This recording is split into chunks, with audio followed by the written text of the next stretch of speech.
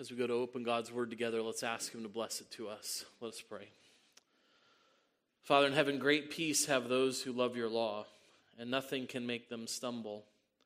So let our cry come before you, O Lord, and give us understanding according to your word. Let our plea come before you and deliver us according to your word. And our lips will pour forth praise, for you teach us your statutes. Our tongues will sing of your word, for all your commandments are right. And hear us, for we pray in Jesus' name. Amen.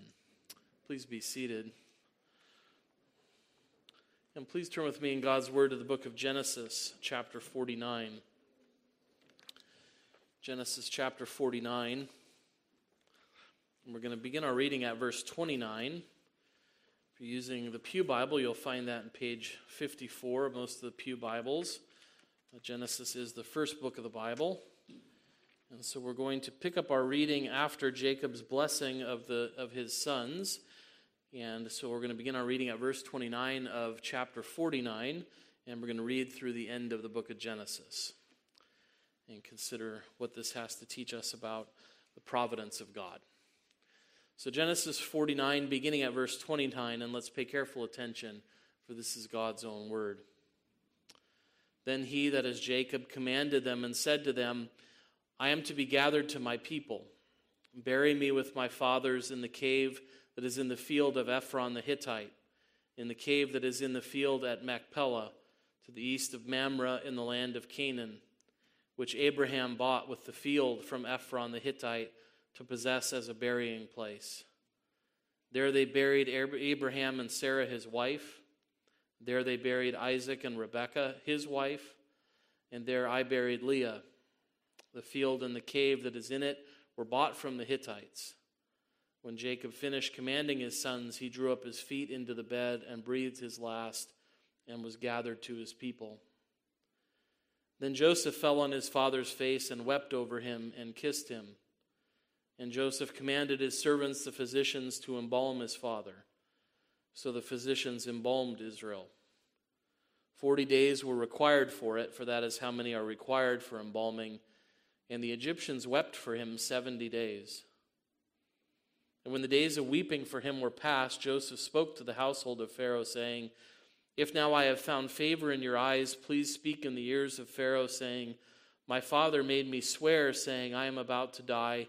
In my tomb that I hewed out for myself in the land of Canaan, there you shall bury me. Now therefore let me please go up and bury my father, then I will return. And Pharaoh answered, Go up and bury your father, as he made you swear. So Joseph went up to bury his father. With him went up all the servants of Pharaoh, the elders of his household, and all the elders of the land of Egypt, as well as all the household of Joseph, his brothers, and his father's household. Only their children, their flocks, and their herds were left in the land of Goshen. And there went up with him both chariots and horsemen. It was a very great company. When they came to the threshing floor of Atad, which is beyond the Jordan, they lamented there with a very great and grievous lamentation, and he made a mourning for his father 7 days. When the inhabitants of the land, the Canaanites, saw the mourning on the threshing floor of Atad, they said, This is a grievous mourning by the Egyptians. Therefore the place was named Abel Mitzrayim. It is beyond the Jordan. Thus his sons did for him as he commanded them. For his sons carried him to the land of Canaan and buried him in the field at Machpelah to the east of Mamre, which Abraham bought with the field from Ephron the Hittite to possess as a burying place. After he had buried his father, Joseph returned to Egypt with his brothers and all who had gone up with him to bury his father. When Joseph's brothers saw that their father was dead, they said, It may be that Joseph will hate us and pay us back for all the evil we did to him. So they sent a message to Joseph saying, Your father gave this command before he died. Say to Joseph, Please forgive the transgression of your brothers and their sin, because they did evil to you. And now please forgive the transgression of the servants of the God of your father. Joseph wept when they spoke to him. His brothers also came and fell down before him and said, Behold, we are your servants. But Joseph said to them, Do not fear, for am I in the place of God?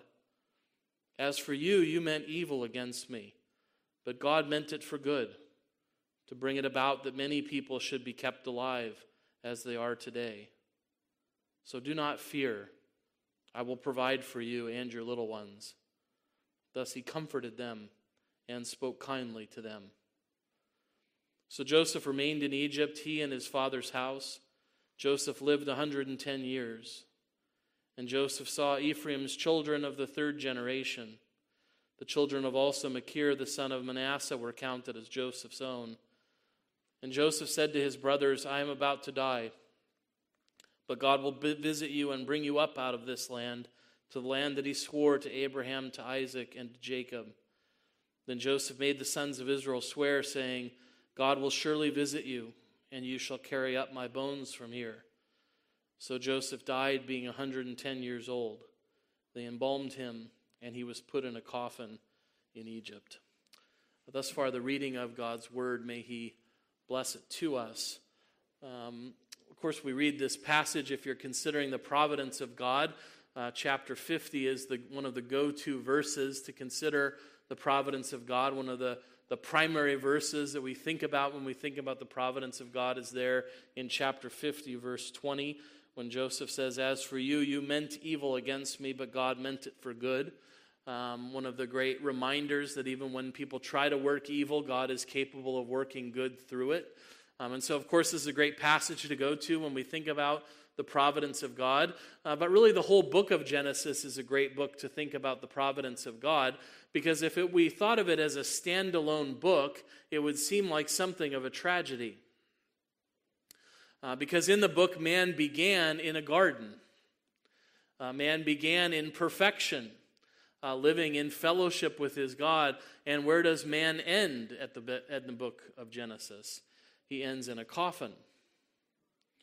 And if this was an entire book together, we might think of it as a tragedy.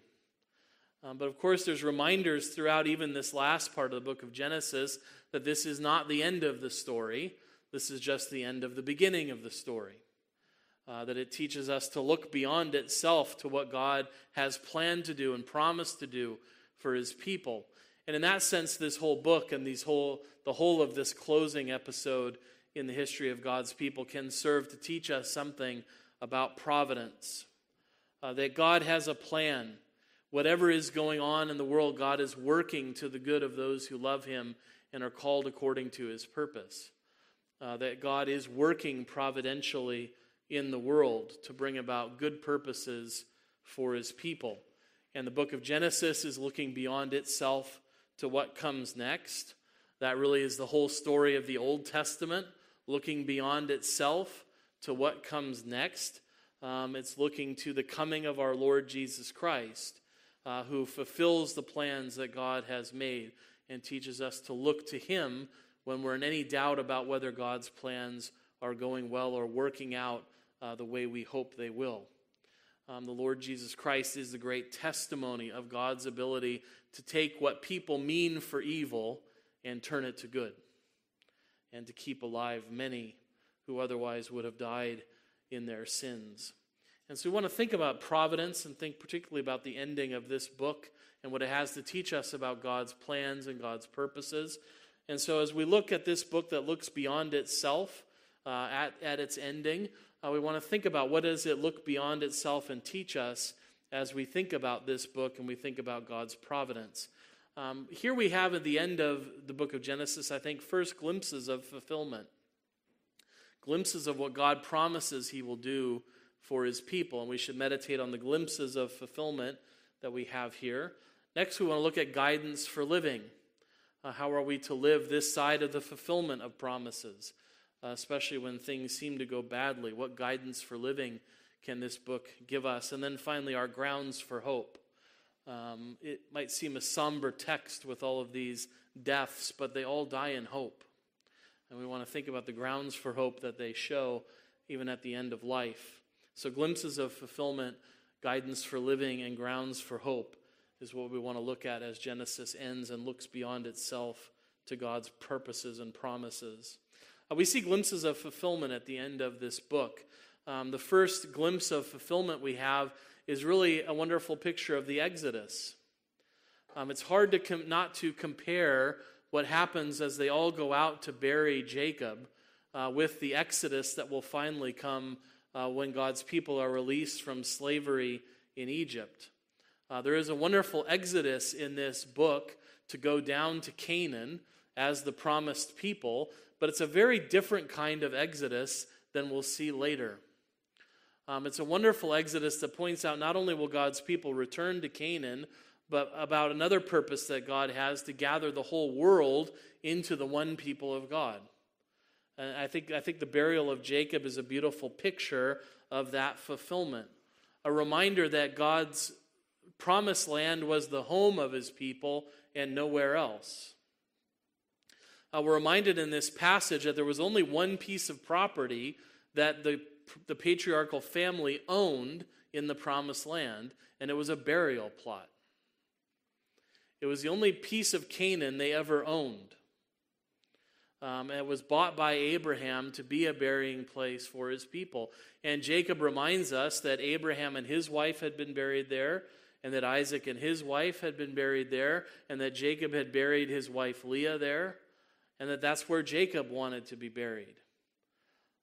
They wanted to be buried in the promised land, the home of God's people. And Jacob dies, making his sons swear that he will do this for him. That they will do this for him, that they will bring him back to the one place they own. He dies in Egypt, but that's not home. He knows that that's not home. Home is in Canaan. That's where God had promised to settle his people.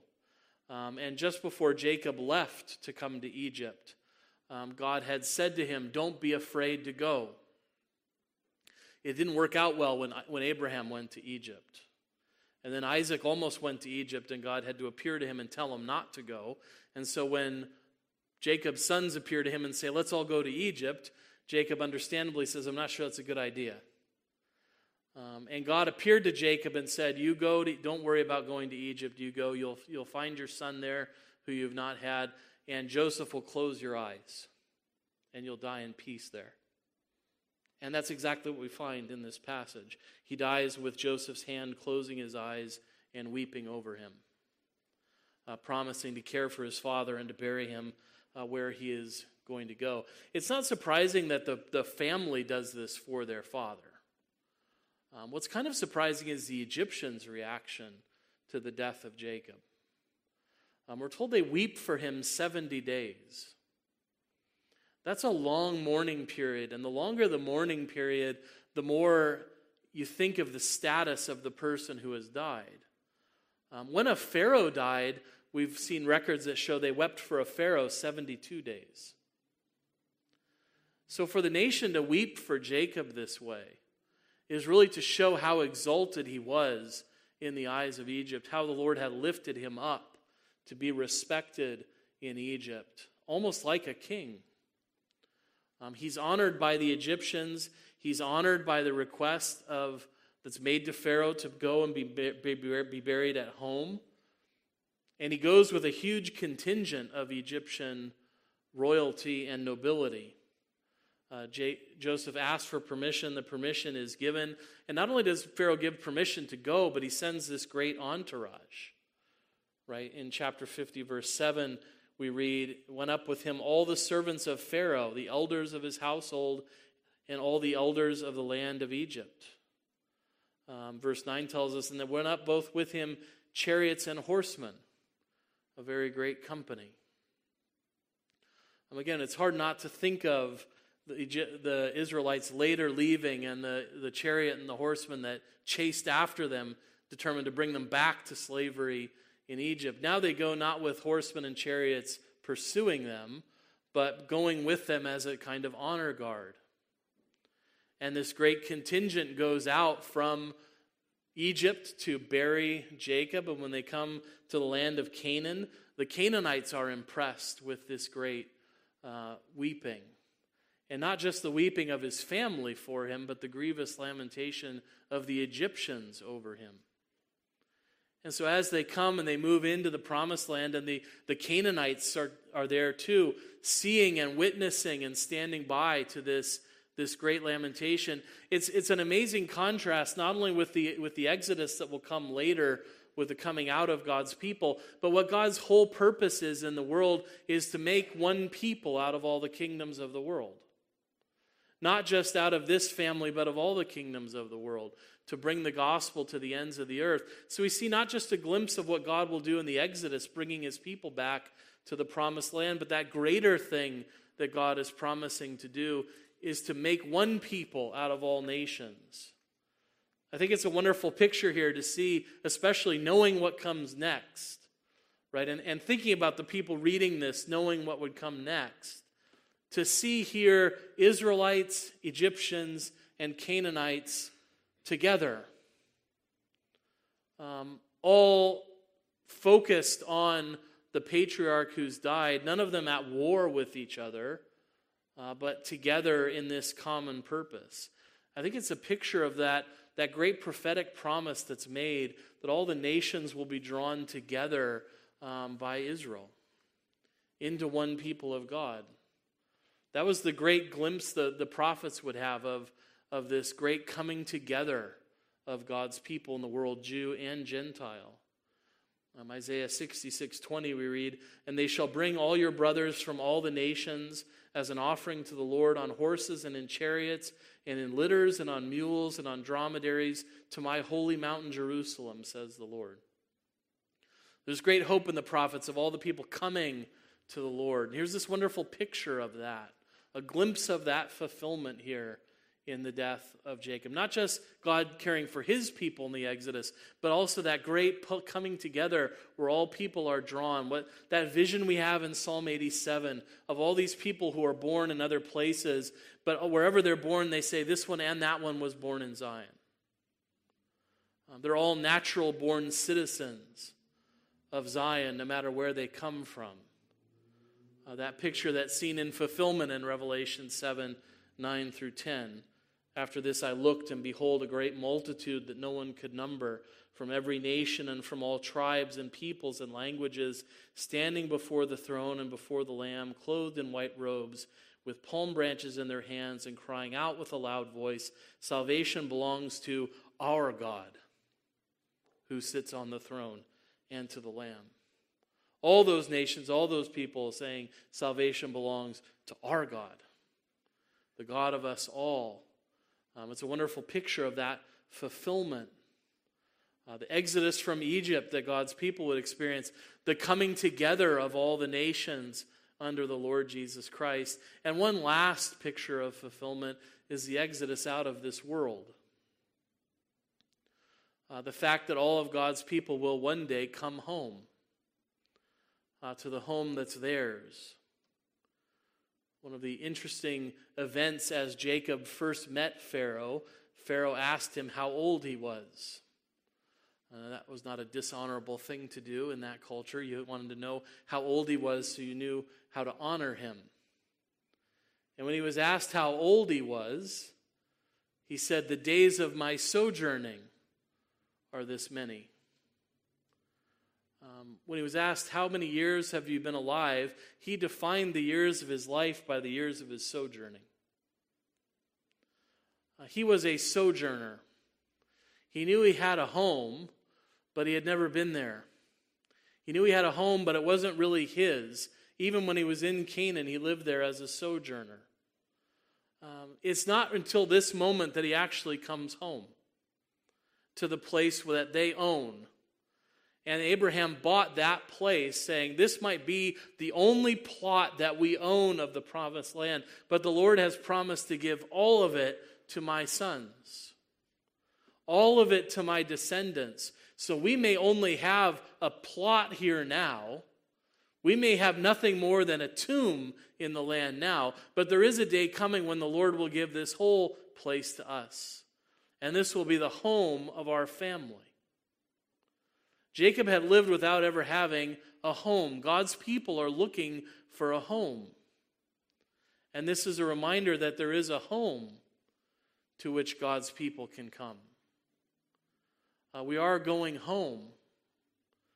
And we should feel something of that tension as God's people, to be sojourners in this world.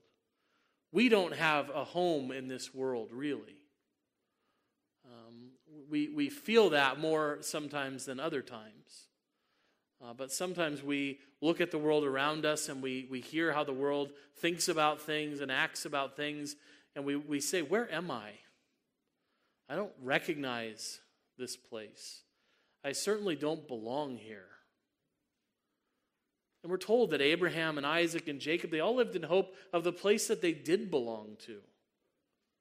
The heavenly Jerusalem, the heavenly promised land, that city not made with hands, that was really home. And this is a glimpse of that fulfillment, that God's people will one day go home and not live in this world any longer as sojourners, but come to that country that is our homeland. It's one of the tragedies of seeing all the footage coming out of the Ukraine, is to see so many people displaced from their homes and to be going into other countries where they really don't have a home.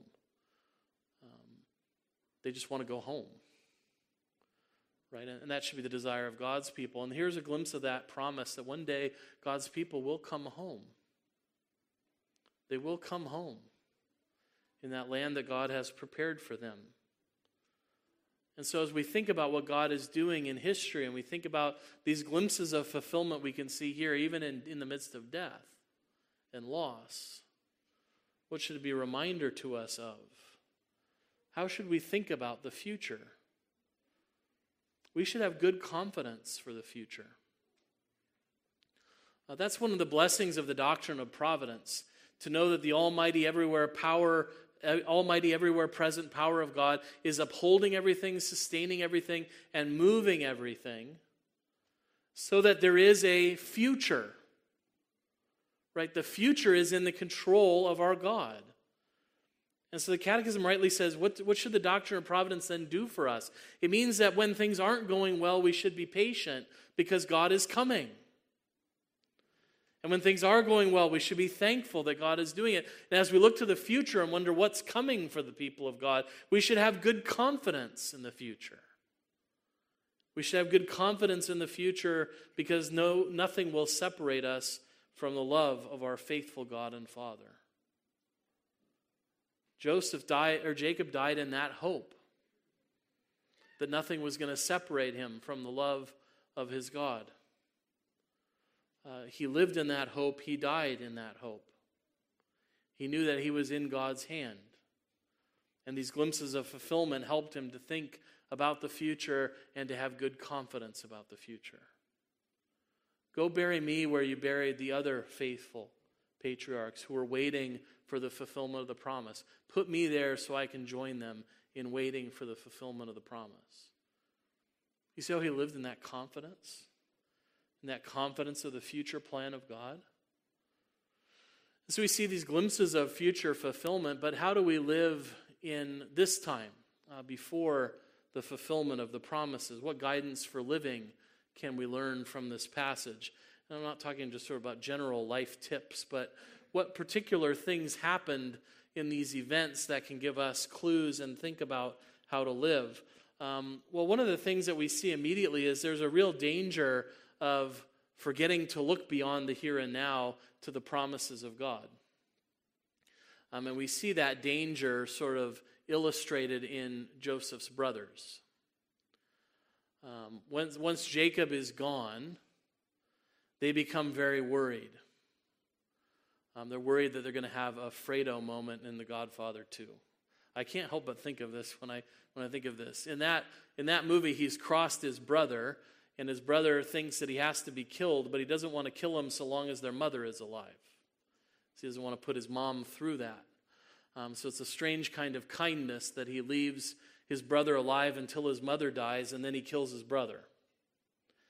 And that's clearly what Joseph's brothers are worried about. Now that Dad's gone, is he still going to be kind to us?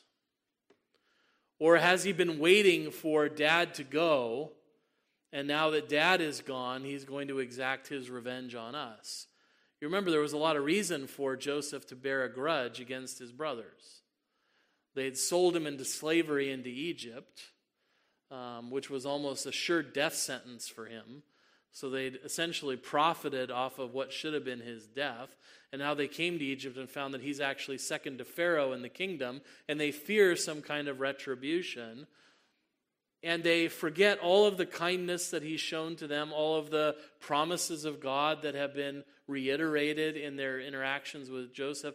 And we're told even after 17 years of his kindness to them, they're still worried that the promises won't hold, that the forgiveness is not good. They're afraid that they'll still be punished by Joseph. They continue to be haunted by their sins. They continue to be haunted by their sins. They are mindful of the evil that they've done. That really comes across in verse 17. Please forgive the transgression of your brothers and their sin because they did evil to you. That's pretty much all the words for sin that they can think of. And even though they might have made up the story about their father saying that, I think they feel every inch of the evil they've done. And they're sure that they can't really be forgiven for that. And that it can't really be forgotten. And that's one of the things that can be difficult for living. Our past sins can haunt us. Even sins that are forgiven and forgotten, that we hear repeatedly that God is not holding these sins against us anymore. We can be haunted by those sins. It can be hard to live in the reality of forgiven sin. It's hard to be really thinking that God forgives us. And when we lose sight of that promise, when we lose sight of his fatherly care for us, our conscience accuses us, and guilt can entangle us, and fear can consume us. And we can be like Joseph's brothers. We can be showed 17 years of kindness and still be worried that the hammer is going to fall in the end. And what do we need when we feel that way? What do we need? We need the kind of comfort that Joseph provides, because Joseph has not lost sight of God. Joseph has not lost sight of who God is. He hasn't lost sight of the promises of God. And when his brothers come to him this way, he weeps. And he provides the comfort for them that they need. They fear such a vengeful spirit from him. And he shows them such a forgiving and affirming spirit. What is the first thing that he says to them? Do not be afraid. He speaks comforting words to them, and why does he say they should not be afraid? Because if they've lost sight of who God is, Joseph has not lost sight of who God is. Why don't they need to be afraid? Well, first, because Joseph said, am I in the place of God? Am I in the place of God? He knows that forgiveness of sins is God's business, that God is sovereign. And where God has forgiven, what business does Joseph have to withhold forgiveness? This is a wonderful lesson that's difficult for us to learn. That if God forgives sins, that we must forgive sins. We pray that every time we pray the Lord's Prayer. Forgive us our debts as we forgive our debtors. That's easy to pray, it's harder to practice. Because we know what it is to want to hold back forgiveness, or to say incongruous things like, I'll forgive you, but I can never forget what you've done. Joseph rightly understands to take that kind of attitude is to sit yourself in the place of God. And Joseph says, am I in the place of God? Is it my business to decide whether or not I'm going to forgive sins? If God has forgiven, why would I hold against it? It's a wonderful statement he makes. He's not going to put himself in the place of God. He's saying, God has forgiven you. God has forgiven you. How can I not forgive you? He's also trusting himself to the care of his faithful Heavenly Father. He's also essentially saying, if there's a wrong to be righted, God will right it. But I'm not God. That's not my business to try to right the wrongs. I'm not in the place of God. That's trusting yourself to the providence of God. That's trusting yourself to the care of your heavenly Father. That's not just confessing it, that's living it. And Joseph shows a wonderful understanding of trust in God, both as the forgiver of sins and as the righter of any wrongs. And this is not cheap, right? This is not small things that Joseph has to forgive. They sold him into slavery. And then he went into slavery, and even though he was a good slave, he got thrown into prison. And he spent years in prison. And the guy who he said, remember me when you get out of prison, forgot him when he got out of prison, and he stayed in prison longer. There was great reason for him not to want to forgive his brothers or to hold some things against them. I have a brother. I don't think I could be this gracious to him without God's help. He's got great reason to not forgive, but he does. And he does that not just because he says, I'm not in the place of God. But he goes on to say, and I don't need to be in the place of God because God knows what he's doing. You guys meant this for evil, but God meant it for good, to bring it about that many people should be kept alive as they are today. I don't get sold into slavery. I don't go to prison. I don't meet the right people to go interpret Pharaoh's dream, to get the opportunity to tell Pharaoh what's coming, to be given opportunity to be put in charge of the food, to be put in charge of the food so that not only all of Egypt can live, but all the people of the promised line would live. You didn't know when you were selling me into slavery, you were saving your own life. God knew when you were selling me into slavery, Joseph, that he was saving your life.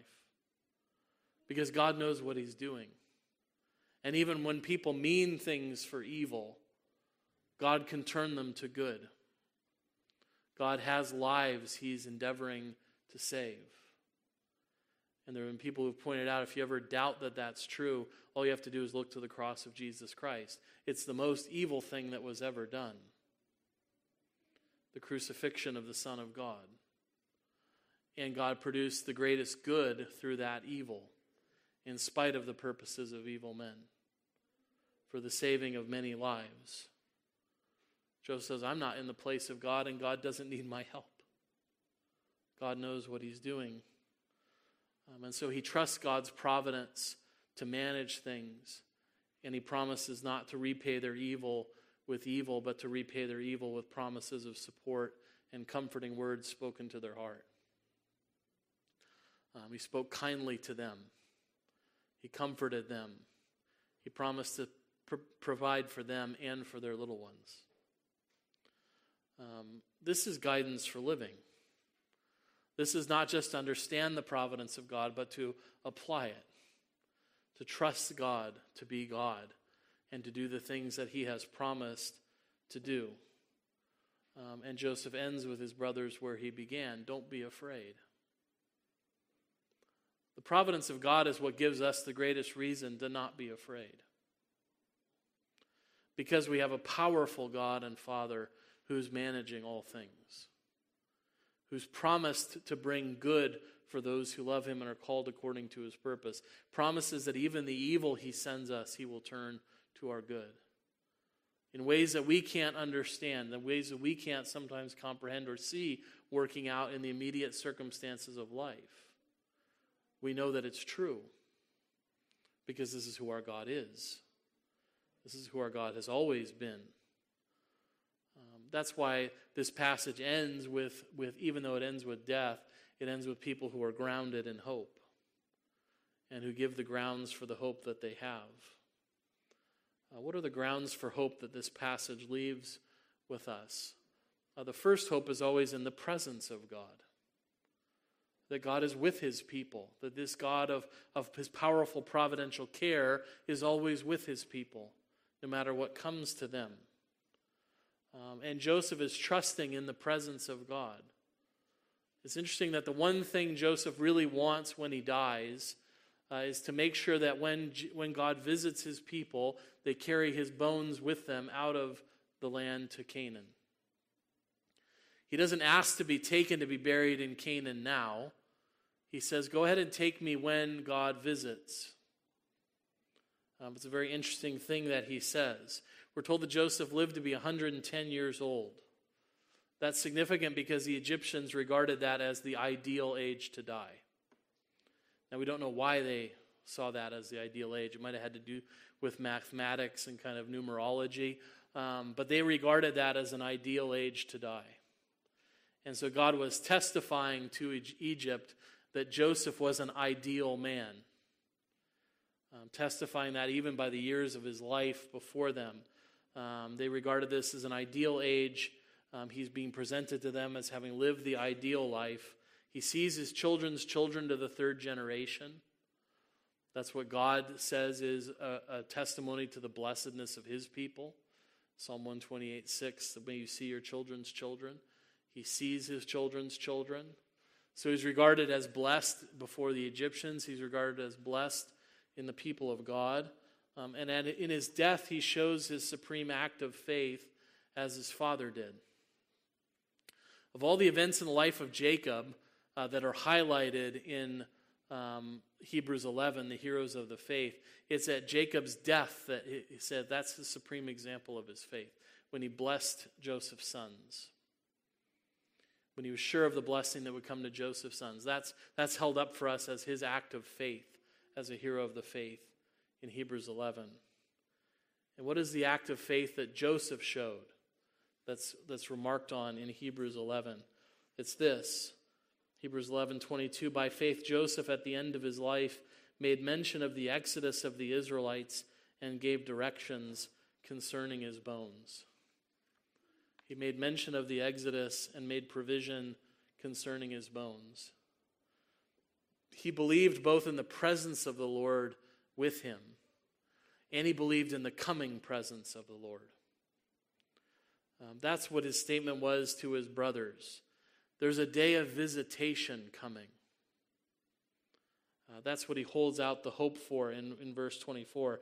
Joseph says to his brothers, I'm about to die, but God will visit you, and he will bring you up out of this land, to the land he swore to Abraham, to Isaac, and to Jacob. And he made his brothers swear, God will surely visit you. That kind of visitation carries with it the idea that when God visits, the fortunes of his people will be changed. He's saying God will visit and he will transform everything when he does. And that's the hope in which Joseph dies. I'm dying here in Egypt, but God is coming to visit his people. And God will surely visit his people. He's promised to do it. And he dies in the certainty that God will keep his promise. And he says, and when God does promise, do what he promised, and come and visits us, take me with you. Take me home. Because God will be with you where you are, and I don't want to be here if God is there.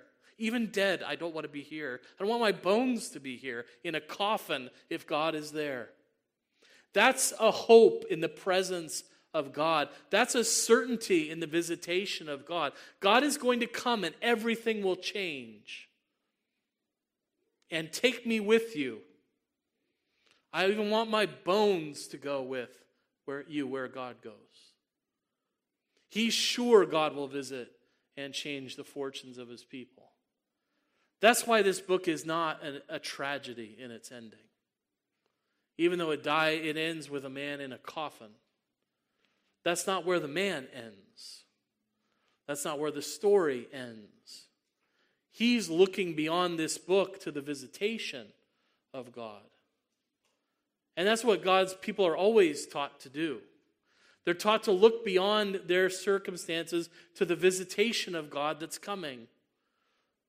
Because God was going to come and visit his people in their affliction in Egypt and bring them out of there with a mighty hand and an outstretched arm, out of that land of slavery and that iron furnace.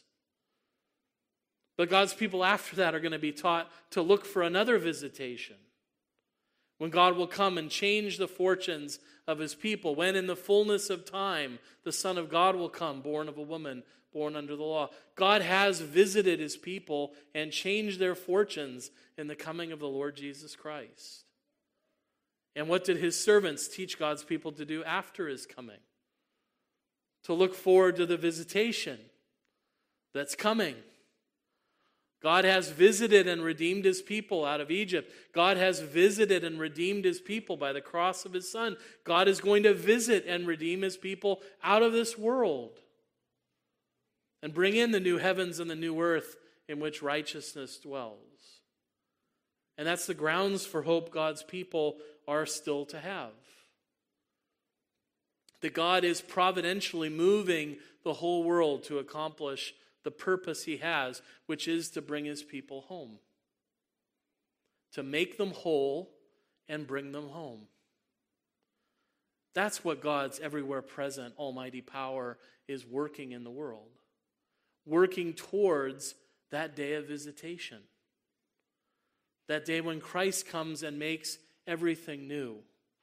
When the fortunes of God's people are reversed once and for all and made perfect.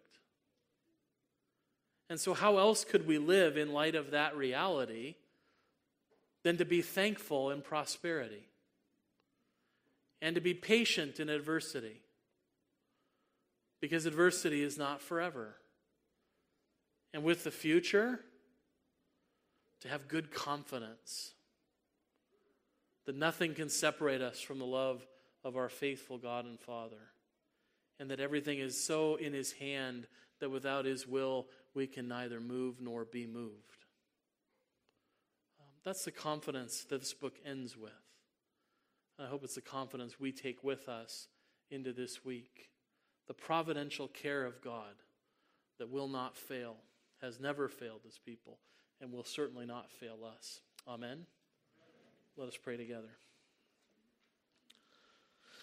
Father in heaven, how thankful we are for your almighty, ever-present power. We thank you for never failing to uphold your people.